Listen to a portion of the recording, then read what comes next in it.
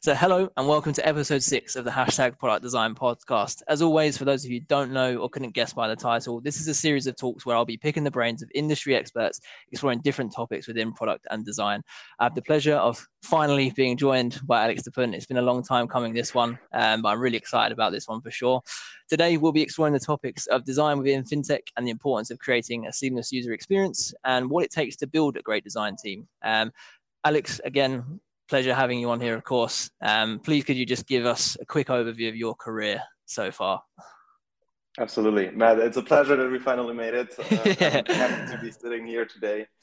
I think to really start at the beginning of my career, I was on my way to become an architect, but I failed Yeah. like extremely, right? So I was like, okay, Yeah. mathematics, physics, and so on. That's all not for me. Yeah. And I think that was when I started looking at, okay, what are other creative fields? Because for me, architecture was like this one thing.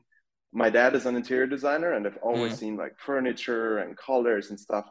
And I wanted to get into this creative field. And I think Yeah. from there, it was like, okay, it's not going to be buildings and houses. And that's where I started like working initially in graphic design. I did a lot of editorial. Yeah. I went to design school and always worked simultaneously. So my first job was in a very small studio where we've been working on editorial pieces, mostly for tourism. And I think while I was doing that, I I was always interested also in this whole digital aspect. And I think Mm. back then it was still kind of earlier Yeah. days, Yeah. Yeah. especially when it comes to, okay, what is product design, user experience, Mm. and so on. So I kind of taught myself some coding skills. Mm. I'm still a terrible coder, Yeah. if you Yeah. would check me on that. But Yeah. that kind of landed me my first job in an agency. And Mm. the interesting thing was like I was web designer back then. Mm. But the agency was working with hotels a lot. I mean, I'm from the north of Italy, so tourism is like really, really Yeah. big. And they did have some products. They had a CRM system, they had a booking software, and all these sort of things. So I think that was a little bit like my first touch point into actually, okay, there's a user using it. It's not just about like the prettiness of a website Yeah. and like being in contact with users and trying to optimize how this whole tool worked and finding the right flows for the different kind of customer groups and segments, personas, if you would want to Yeah. call them. And I think that was the start. And from there on, I went through a couple of like different companies. I moved to Germany, initially Munich, then to Berlin. And then popped up and it was like, I mean, we're going to talk about the fintech companies. So Yeah. Of that course. was Yeah. like where I first kind of got in contact with this whole fintech Yeah. world. And I started there initially as an IC, but the company started growing quite quickly. Yeah. I think like just between me signing the contract and actually joining the company, we went from 70 people to like almost 200 because Yeah. of an acquisition.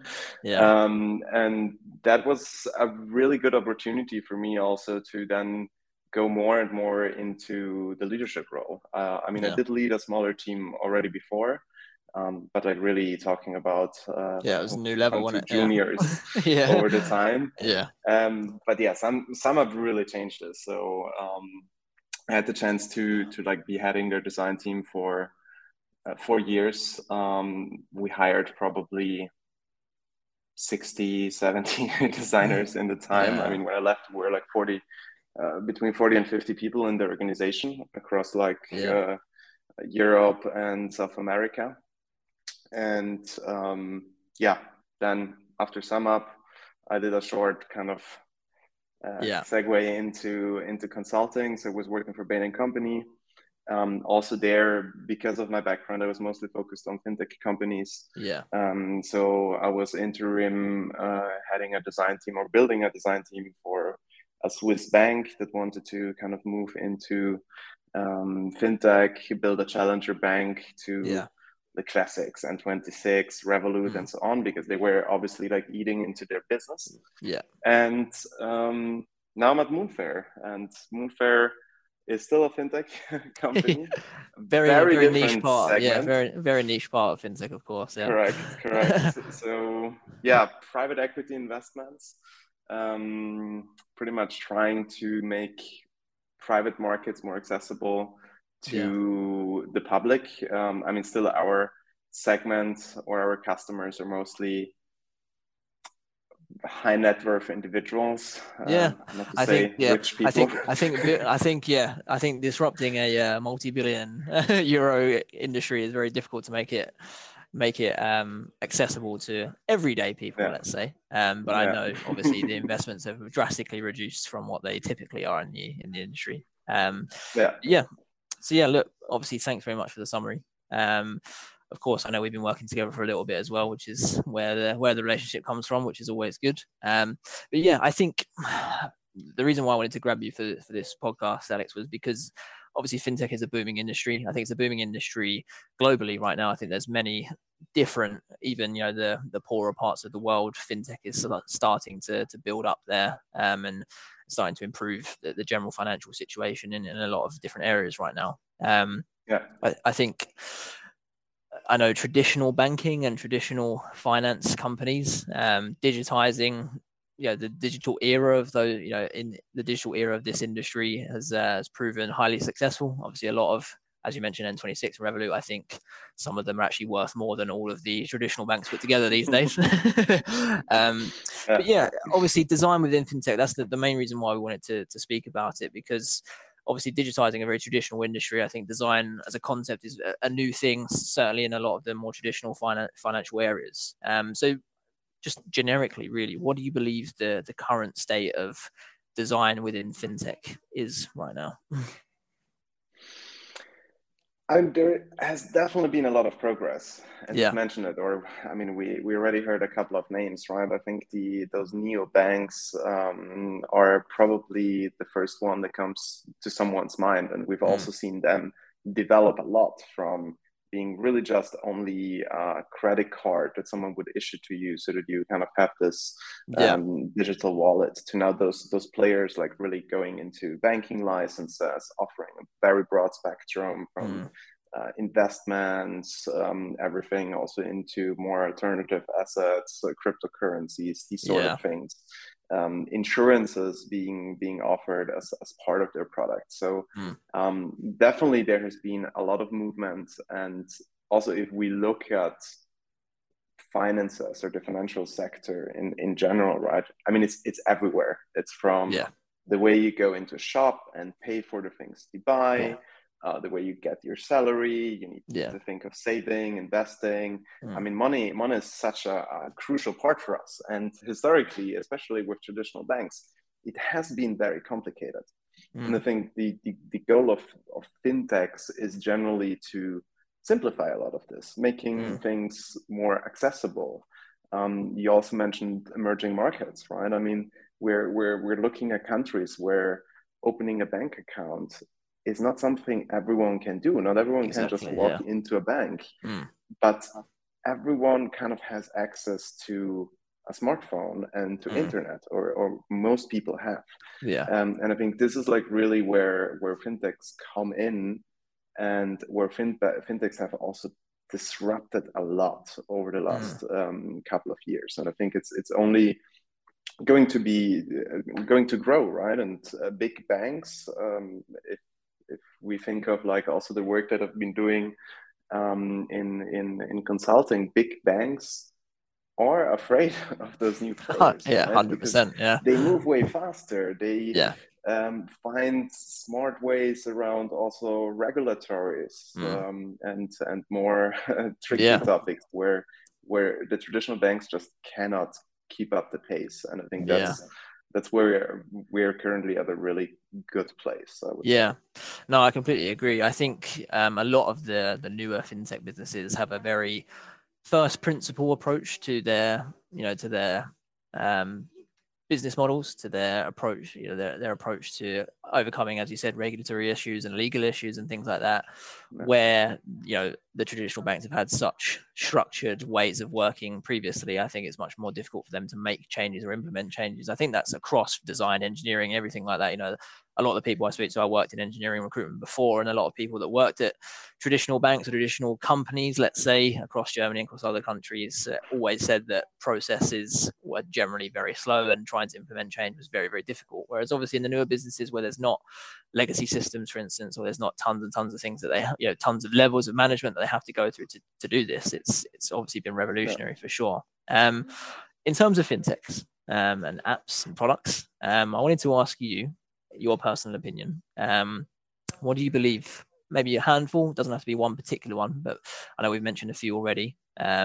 What do you believe the best fintech applications or products are on the market currently? I'd say across Europe. Yeah. I mean, I think both Revolut and N26 are like really strong players. I would definitely also mention companies like TransferWise, or now called Wise. Yeah. More in the segment of like, okay, international payments and these sort of things. Nowadays, you also have a lot of companies moving into the B2B space, right? So is it Plio? Is it Quanto in France? I would say they are all like doing a really, really good job. Similar space. You would also have things like Moss. I think they're US based probably. But yeah, those are kind of the first few that come to my mind, and then it goes more into kind of niche markets. Probably I would also put PayPal in there, and I mean PayPal has been around for quite some time, but they're still massive players, right? massively used. Yeah, they're certainly one company that haven't disappeared for sure. Amidst the numerous other various other payment methods, i.e. Klarna and other players like that have come into the similar markets. Talking about Klarna, interesting enough, it just come into my head. Obviously you're fully aware of the situation there, and obviously at other companies right now too, unfortunately having to lay off staff right now. I mean, I've read articles about it. There's mixed opinions on why this is happening right now. It's a little bit steering off topic, but I think it's a relevant topic, obviously a hot topic right now, which Absolutely. I think a lot of people would want to hear opinions on. What do you believe is happening right now in terms of financial situation, possible recessions being talked about, obviously? Yeah. And I mean, I think that there is definitely like a lot of different ideas. I mean, you have like from very pessimistic, okay, we're probably entering a recession that's going to last at least a couple of years, to people being a little bit more optimistic. I think one thing that we've definitely seen is that, especially from an investor's perspective, they all want to go for stability, right? And we're talking about, I mean, working in the private equity space and venture capital space and so on. It's those who give the money to the companies, or who gave traditionally the money to the companies to grow, that now want to see stability, that want to see revenue and so on. And I think this is where we can now see a lot of layoffs, right? Because historically, everyone was going straight for growth, right? Throwing a lot of money, especially at marketing, to grow a customer base. And not all of them with a very strong business model behind that, after the growth, actually gives you constant revenue. And I think it's just like where now companies need to switch a little bit, and there will probably be less investments also in the future for pure growth. And that's where now companies are talking about cash conservation. They're talking about like, okay, how can we actually extend our run rate and reduce actually the marketing spendings and our customer acquisition growth. And I mean, it's probably we will get more news like the ones from Klarna, Gorillas, Netflixes, and so on in the next couple of weeks and months. I agree. Yeah, I think as you mentioned, growth is also obviously a big push for increasing users and things like that, but also growth from a personnel perspective. You know, hiring quite quickly and obviously quite rapidly. Yeah. I know we're going to delve deeper into that into the next topic, but yeah, I think you know, companies that grow rapidly, maybe not for the right reasons, maybe because they think that's the way they're going to, you know, maybe achieve more users, or that's the best thing to do. Unfortunately, that obviously leads to especially new starters and people that have joined the business recently. I know a lot of the people that I've seen on LinkedIn specifically were new starters or hadn't been there necessarily Yeah. that long. That's unfortunately the first people that have to be laid off at that point. But yeah, I mean that's another topic in itself that we could talk about forever. But yeah, Yeah. so back to our original topic essentially. Why do you believe it's so important in fintech, or you know, generally, but mainly in fintech, to have a big focus on creating a seamless user experience, or having a big focus on really understanding what the users want, as opposed to maybe basing decisions off assumptions or basing decisions off purely competitor analysis or something like that? Yeah. I mean, I think it has a little bit to do with the fact that, first of all those financial topics have been very complicated, right? And if you want to broaden the access, if you want to get it to more people, if you want to especially target like younger generations, which most, especially the neobanks, Yeah, that then you need to simplify those things, right? You need to make sure that you find an easy way that you to one extent also remove the friction of lengthy processes, signups, and so on. And I think the user experience has pretty much been the one and only driver for growth for a lot of these companies. First of all, smarter ways of like growth in terms of user base. How do I refer people? Having like some programs behind it that make it very interesting, especially to younger people. And then making sure that also the products itself are easy to use. And if you look at it, I mean, it starts with simple things like authentications, right? yeah, I, because of the industry that I'm working in, I have probably 20, 30 different bank accounts. And I went through all of them, from traditional banks to yeah, the small ones. Well, the amount of letters that you receive and the amount of time that you need to wait for to get one of these traditional bank accounts opened is just like crazy. And yeah, that's especially people who are used to the digital tools, who spend a lot of time on their phones and that are used to good experiences, yeah, that are actually focused on them and don't think so much about like the complexity that the business has to handle behind yeah, it. That's why design and user experience is so important in this field. And I think we're also talking about money, which is a topic that to some extent is scary. Like security yeah, is a really big topic.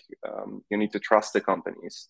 I mean, at Moonfair, we're talking about hundreds of thousands of euros that yeah, someone needs to send us.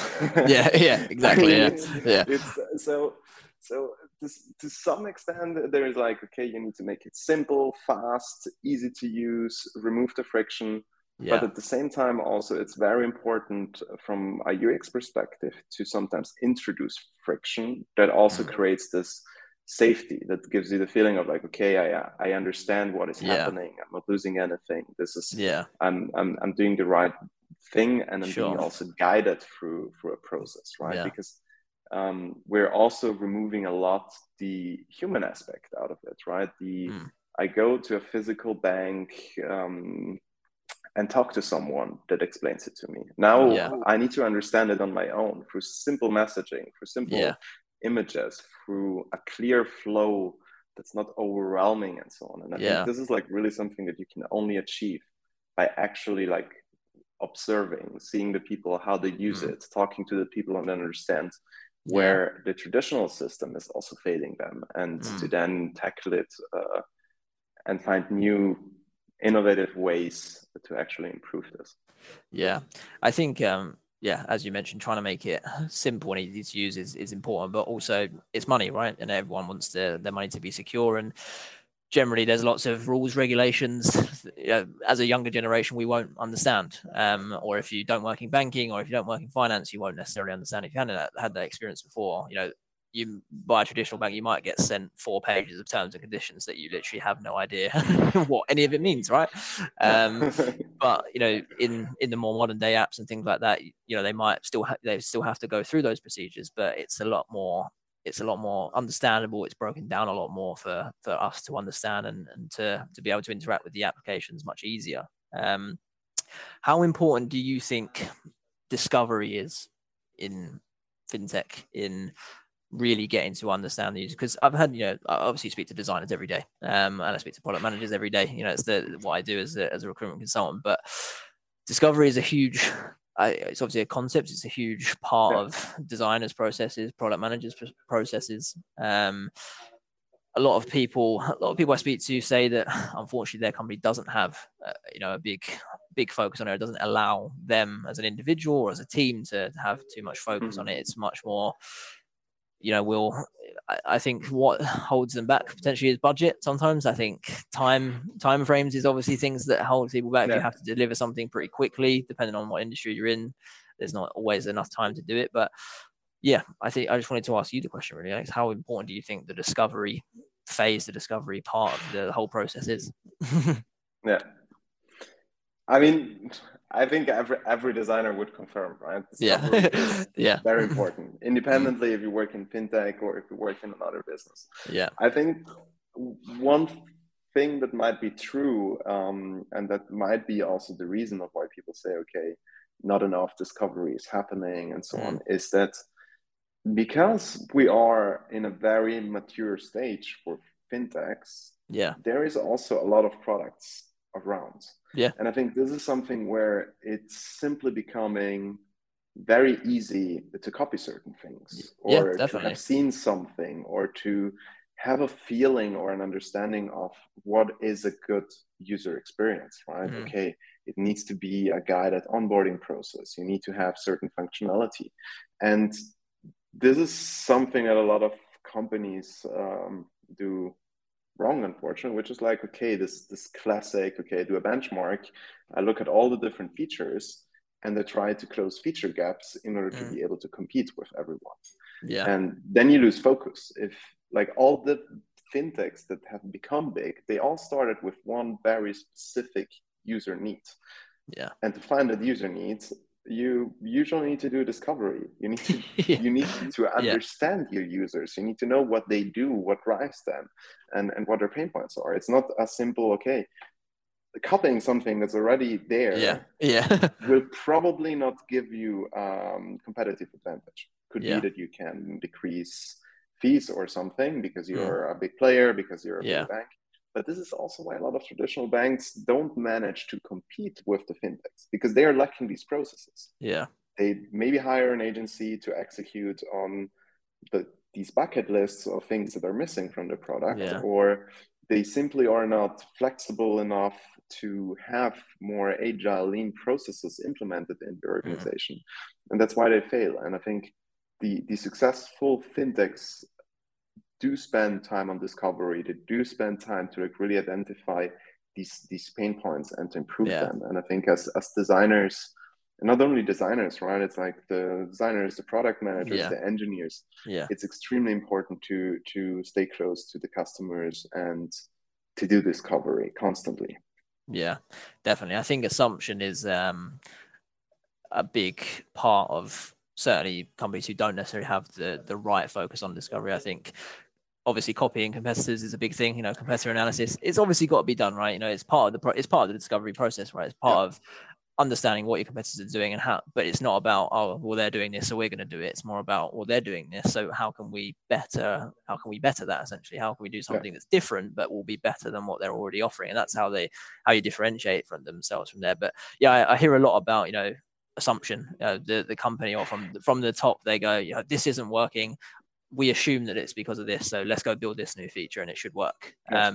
And realistically, they waste so much more time doing that rather than just doing the discovery first and then doing it, right? Yeah. I mean, that's exactly the moment where actually discovery should then kick in to be Yeah. like, okay, ideally I unvalidate these ideas, or Yeah. I validate them, right? But I Yeah. think it's like always down to making sure. And I think it's like also when someone, especially far up in the organizational hierarchy, comes up with an idea. Um, it's not that that necessarily will be a bad idea, not at all. But I think it's like Yeah. really around like understanding, okay, maybe even before implementing that idea, what is it trying to solve, Yeah. and how can we potentially solve it even better, Mm. without falling into this solution trap of just building things. Yeah. Because once they are also built, a lot of companies have this big problem that they're not able to throw things away. So they build it; it's on the app. Yeah. You need to maintain it. There is a lot of maintenance that goes in, and you end up having even less time to be like to innovate. Yeah, to solve the original issue as well. Yeah. Yeah, yeah. I completely agree. I think it's a big problem across a lot of companies. Their approach to the discovery phase, and I think as we've established, the best companies out there have the best approach. You know, they had one specific user need at the start, and they've built upon that. Really got to understand their user base and what their users want. If they venture into different markets, they do the same thing. Because let's say Revolut, for instance, they've emerged into various different markets in different locations, and certainly different locations that maybe haven't had access to digital banking before are going to react completely differently to the user experience than we might from having previous digital experience before. How do you think? I know obviously when you joined SumUp, it was a few years ago now. That was your first real fintech role. Am I right in saying where you had your first Correct. experience Yeah. in fintech? But yeah, how do you think it's changed since then? When you first walked through those doors at SumUp, got to understand the market, got to understand the financial sector, the fintech experience. How do you think user experience as a whole has changed since then? Mm. I would say that there is definitely more awareness of the whole topic and of the importance of user experience. And you can also see this in the hiring and in the way the market changed when it comes to Yeah, this massive need of designers yeah, and a ton of open roles and a ton of like recruiters yeah, constantly trying to get talent from different companies. I mean, I think while probably compared to some other industries, and I've heard like in some previous talks, you also talked about, okay, it was only about aesthetics at the beginning, and then we moved more and more into product and user experience. I think user experience was definitely here, but still the maturity also of design teams and the willingness to invest in yeah, design teams, especially in Europe, that changed a lot. I mean, I think in the US, they're usually a little bit more ahead of yeah. us when it Generally, comes yeah, to like, okay, yeah, having really designers, different skill sets, sitting within the different engineering teams. This wasn't something that I've seen right away, right? We yeah, usually had like a user experience team, and it was a way more waterfall approach of like, yeah, okay, getting some topics, designing them, trying to make them both look prettier and work better, yeah, with some research involved. But I think now it's like really shifting into, okay, you need to have at least one product designer. If there's a yeah, product manager, you need to kind of give them the ownership. They need to have access to yeah, data, to users, and so on. So I think the biggest change is also this willingness to invest and the fear of the competitors and the competitive advantage that you can get or might lose, yeah, based on your user experience. And I think that's obviously for designers a yeah. really good development. Yeah, yeah, for sure. I think we've seen it rocket. Certainly, I'd even say probably since the start of the pandemic. To be honest, I think because so many things were shifted to digital, because of the pandemic, because people weren't able to go to physical shops, physical banks or whatever it might be. There were so many new companies, new startups, existing startups doing different things, digitizing different process they might already have. And that saw a real shift in the need for we need product designers now. So many companies decided, we probably need to start investing and start looking into hiring product designers. And there was a crazy shift, and I think the market's absolutely crazy right now. Certainly for senior designers. I spoke on the last podcast I did with Piotr Tomaszewski from Contentful. We spoke about the senior market as it is right now, and generally a lot of companies are we want a senior designer, we want someone who can hit the ground running, etc. Which means that the senior pool now has obviously become massively massively fluctuated, and means that most senior designers know that they can now look for higher salaries and things like that, which makes it a pain for everyone. Yes. But cool. Well, look, I think we covered off quite a lot in that particular topic there within fintech, certainly. But I wanted to change the scope of our conversation now more towards design teams in general. Now, obviously, you've built design teams previously before joining Moonfair. You built obviously a large design team at SumUp, of course, and you're currently building a design team at Moonfair now. So I just wanted to ask you first and foremost, when you're given the task of you go into a business and they say, right, we want to build a new design team, or we want to give you the task of building a design team. What are the key fundamentals of doing that, and where do you essentially start from? That's a fun question, and it also depends a little bit like on the stage that the company is in and that the team is in, right? Yeah. I'm now like comparing also directly my experience at SumUp, where the company was growing very fast and a lot. Not sure we can talk about hyper growth there, but definitely we did double in size multiple times each year. But at least there it was like the whole company also started growing, right? So the design team grew with the company. Now with Moonfair, it's a slightly different experience because there was a very small design team, a lot of like work that happened also for freelancers, nobody who would really own it in the past. And so it's more around integrating a design team in already an existing organization that has a certain scale. And I think the two things are different, but the fundamental thing is always to understand the needs and the organization, right? What are the teams that are there? What are the features that are being worked on? What are the main challenges that the company is currently facing? What are the business goals? Where do we need to have the right people? And then like really also identifying, okay, what are the skills that we need for all these different places, right? Do I need some specialized designers on certain areas? Like, do I need a special visual UI designer who can like really take the visuals to a next level? Do I need more broader product designers? Do I need someone who can work on service design? What are the research needs? Do I need a separate research team? And so on and so forth. And I think that's like really where then it comes down to trying to identify all the different needs, obviously budgeting for them and getting everything approved, especially with the current senior market. That's where you usually need some back and forth, and then starting to talk to people. And I think especially now with Moonfair, right, where just to also put it in context, I joined the company last year in March, so it's a little bit over a year now. And there was one designer when I joined.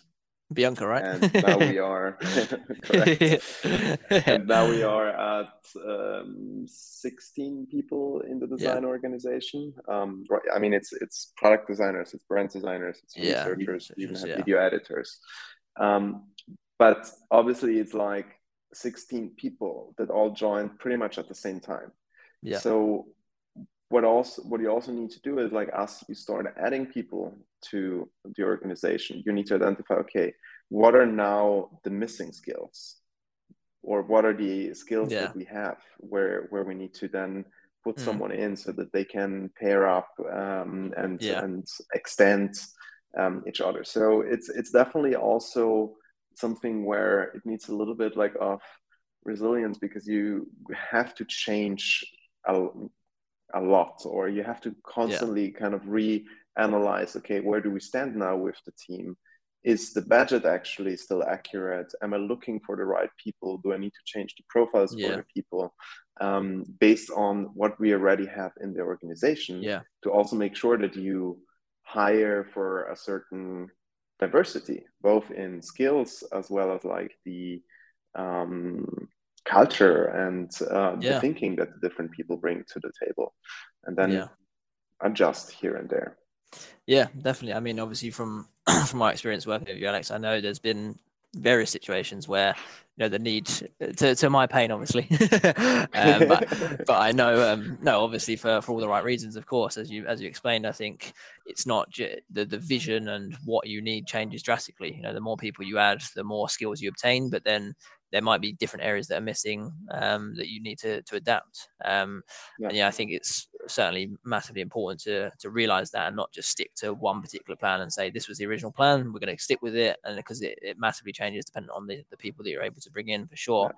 Yeah. I know you mentioned hypergrowth a little bit there. We're not going to go into too much about hypergrowth necessarily, but obviously, as you explained, you somewhat grew massively across the team there. Obviously, Moonfair's team has grown massively since you've been there.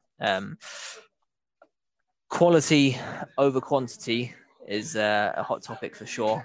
Um, I think, as I was talking to you before that we jumped on the podcast I did with Guilherme, we spoke about this in quite depth about the hypergrowth phase, whether quality was sacrificed for quantity due to demands for growth. Mm-hmm. Have you witnessed this? Have you experienced it? Or I know certainly at Moonfair, certainly from my relationship with you, I know it's not the case. But have you seen it yourself? Have you seen it elsewhere? Yeah, definitely. And I think it's a little bit, it's a trap, right? Like, because Yeah, you really need someone. You have a lot of things that you need to deliver on.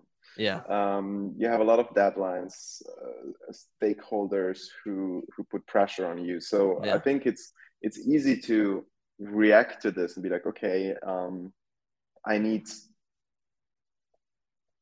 human resources. I need yeah, yeah, people who can get the work done. But I think that's usually a big mistake, right? Because if you yeah, hire the wrong people, it takes more time to, well, get them up to speed, or to support them, or to give them feedback, or to give them the right feedback. And I mm, think the worst thing that can happen is you hire the wrong person for the job, you onboard them for a couple of months, you've waited for a couple of months yeah. until they Especially in could Germany. join. Exactly. Yeah. I mean, Yeah, we're usually looking at these 3 months yeah, of notice yeah. period, At right? It least, could yeah, be four yeah, months yeah, until they join, and then you have a couple of months until you figure out, okay, it's actually not the right person. yeah, Usually, firing people or letting go people is something that you anyway always do way too late. yeah, So you burn a lot of time, and then you're starting from scratch again, because you need mm, to go through this whole recruiting process, which takes time, and there's again notice periods. So I think it's always better to make sure to have a hiring process that gives you a certain confidence that it mm, is the right person for the role, and that also gives the person itself the right confidence that you're the right team. And yeah, I mean, it happened last week. I was talking to a friend of mine, and I mean, she's looking currently for a job, and she interviewed at a company. And in the first call, they told her, "Oh yeah, you have the job. You can start next week." And she's like, "Okay, I'm totally not sure if that's what I yeah, want. Now I have this job on paper. They want me to decide this week. What should I do?" And yeah, I mean, I think this is also something that's, I mean, you can see, right? That's like, yeah, it needs to be fast. It's more about this quality aspect. I need to get people on board. But at the yeah, end, it could also be that then for the person, it turns out Yeah. it's the wrong fit of Yeah. they don't like the company. So I don't see a lot of benefit into pushing people into a role that then might not be the right one, because at the end Yeah. it's just like very costly to have Yeah. to replace someone. Yeah, I completely agree. I think in your scenario with your friend, I think it works both ways, doesn't it? Really. I think if a company can decide on someone that quickly after one call, I question how well they've actually screened this person. But I think, me personally, I wouldn't join a company after one interview, Yeah. because you haven't had a chance to really understand them, and you haven't had a chance to meet everyone that you want to meet, and really, moving job is a massive life decision. And I think some people, some companies don't necessarily realize that is the case.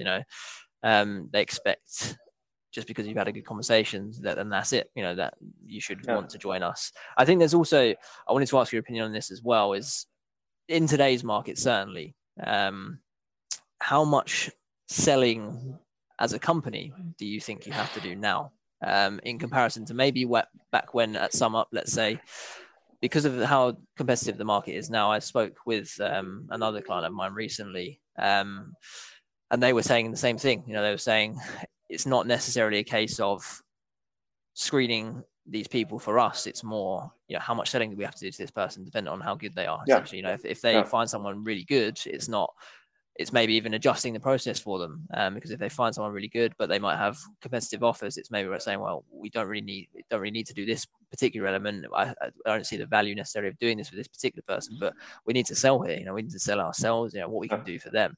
I think, in my opinion, the market's completely flipped. It's no longer necessarily about candidates or people going for jobs trying to sell themselves to the company. It's more the company selling to them. But what's your viewpoint on that at the moment? That's, I mean, I would agree on things like adjusting the process and Yeah. looking more at the needs also of the different candidates, because Yeah. definitely, like, if you lose them for good. The market is way too competitive.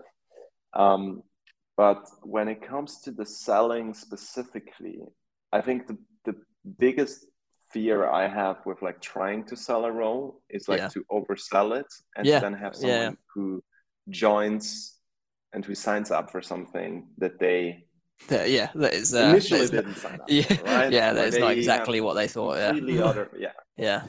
And I think that's again back to the conversation that we had earlier. It's quite costly to then lose someone in the process. Yeah. But nevertheless, I think I mean, of course, it's important to show people that there is, like, to give them the arguments of why they should Yeah. join your company. And I Yeah. think the best arguments usually are the product itself, right? Is it an interesting product? Yeah. Secondly, the team itself. Do you have a strong team? Do you have quality people? That helps you attract more talent and more quality people in the conversations. What is the culture of the company? And I think if those few things are all there, and you sell them or you explain them the right way, Yeah. that's the best thing that you can do. And I think it's also, I mean, I obviously choose the company that I work for also based on those principles, right? Because Yeah. if the team's processes or the product or the culture and so on isn't the right one, you won't be able to hire people, Yeah. and that would suck. Yeah. So, Definitely. so I think it's a little bit a mix of Yeah. creating the right environment so that people want to join, Yeah. sell the reality, but don't oversell. Yeah, definitely. I think it's massively about, obviously, it's certainly my position, but I think also from a company's perspective, is understanding the individual's motivations as much as possible. As we said, it's not. I think some companies have this perception of the interview process is just them sort of like interrogating this person to make sure that they're the right person for them. But even when selling, even in better companies that understand that they need to create good culture, have a good product and have a good opportunity for the person, but the end of the day, you might be sending to the wrong person at the end of it. Because if you don't get to the grips of what motivates this person, what they're interested in, and things like that, you might have the best opportunity in the world, in your opinion. Yeah. But to them, it might be totally wrong. But yeah, I think it's obviously that's why the interview process is there to get to know them and to get to understand them. Next question I wanted to ask you, Alex, was, and I know I've said this before to you as well, that we've had this conversation a few times, but I always get really interested to hear your thoughts on, what do you look for in designers specifically? So it could be, obviously we've talked about portfolios before, what you want to see from their work on portfolio. But outside of that as well, it's obviously not just a portfolio, you're hiring a person, not just the work that they do. So what are the key, again, fundamentals of what you look for in a designer that you'd want to hire for your team? Yeah. The first thing that you see is obviously always the portfolio. Yeah. Right. And I think that's like really, there's not so much emotion in looking at a portfolio. You look at the basic skills, right? Do they understand the fundamental design principles? Do they have like some understanding visually? Really, the first thing that you see is like the visual design. Yeah, generally like you expect a designer to have good visual design. Yeah. And I think past that step, you can look at, okay, what is actually the user experience or the product that they worked on.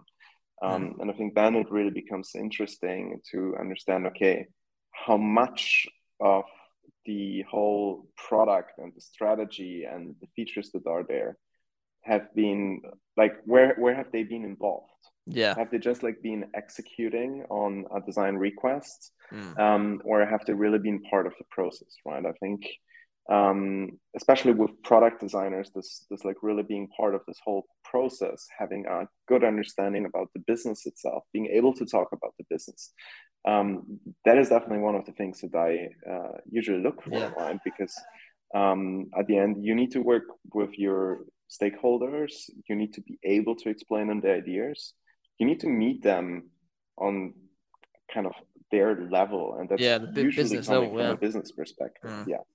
So I think like being able to communicate these things clearly, to have this understanding, that's like one of the core things, along with visual and general like process skills that I would be looking for. But I think beyond that, culture is also more and more important, right? You want to have people who are generally curious, who do their work not only because of the financial motivation that some might maybe have in today's markets. You want to have people who are excited about actually creating good work, having an impact, and pushing a product onto the next level. And I think what's also important is to kind of look at, okay, where are they coming from and where do they want to go to? Because more than just like more than using that to decide, okay, is it a good designer or not? It's like really also to figure out, do I have the right role for him? And unfortunately, we had to also reject some really good candidates simply because I don't think they would have long-term fit the team, because there's people already in the team. You need to think of like, how do you give them growth? How are you able to promote or move them in order to keep them also excited, and to give them a certain level of career growth also.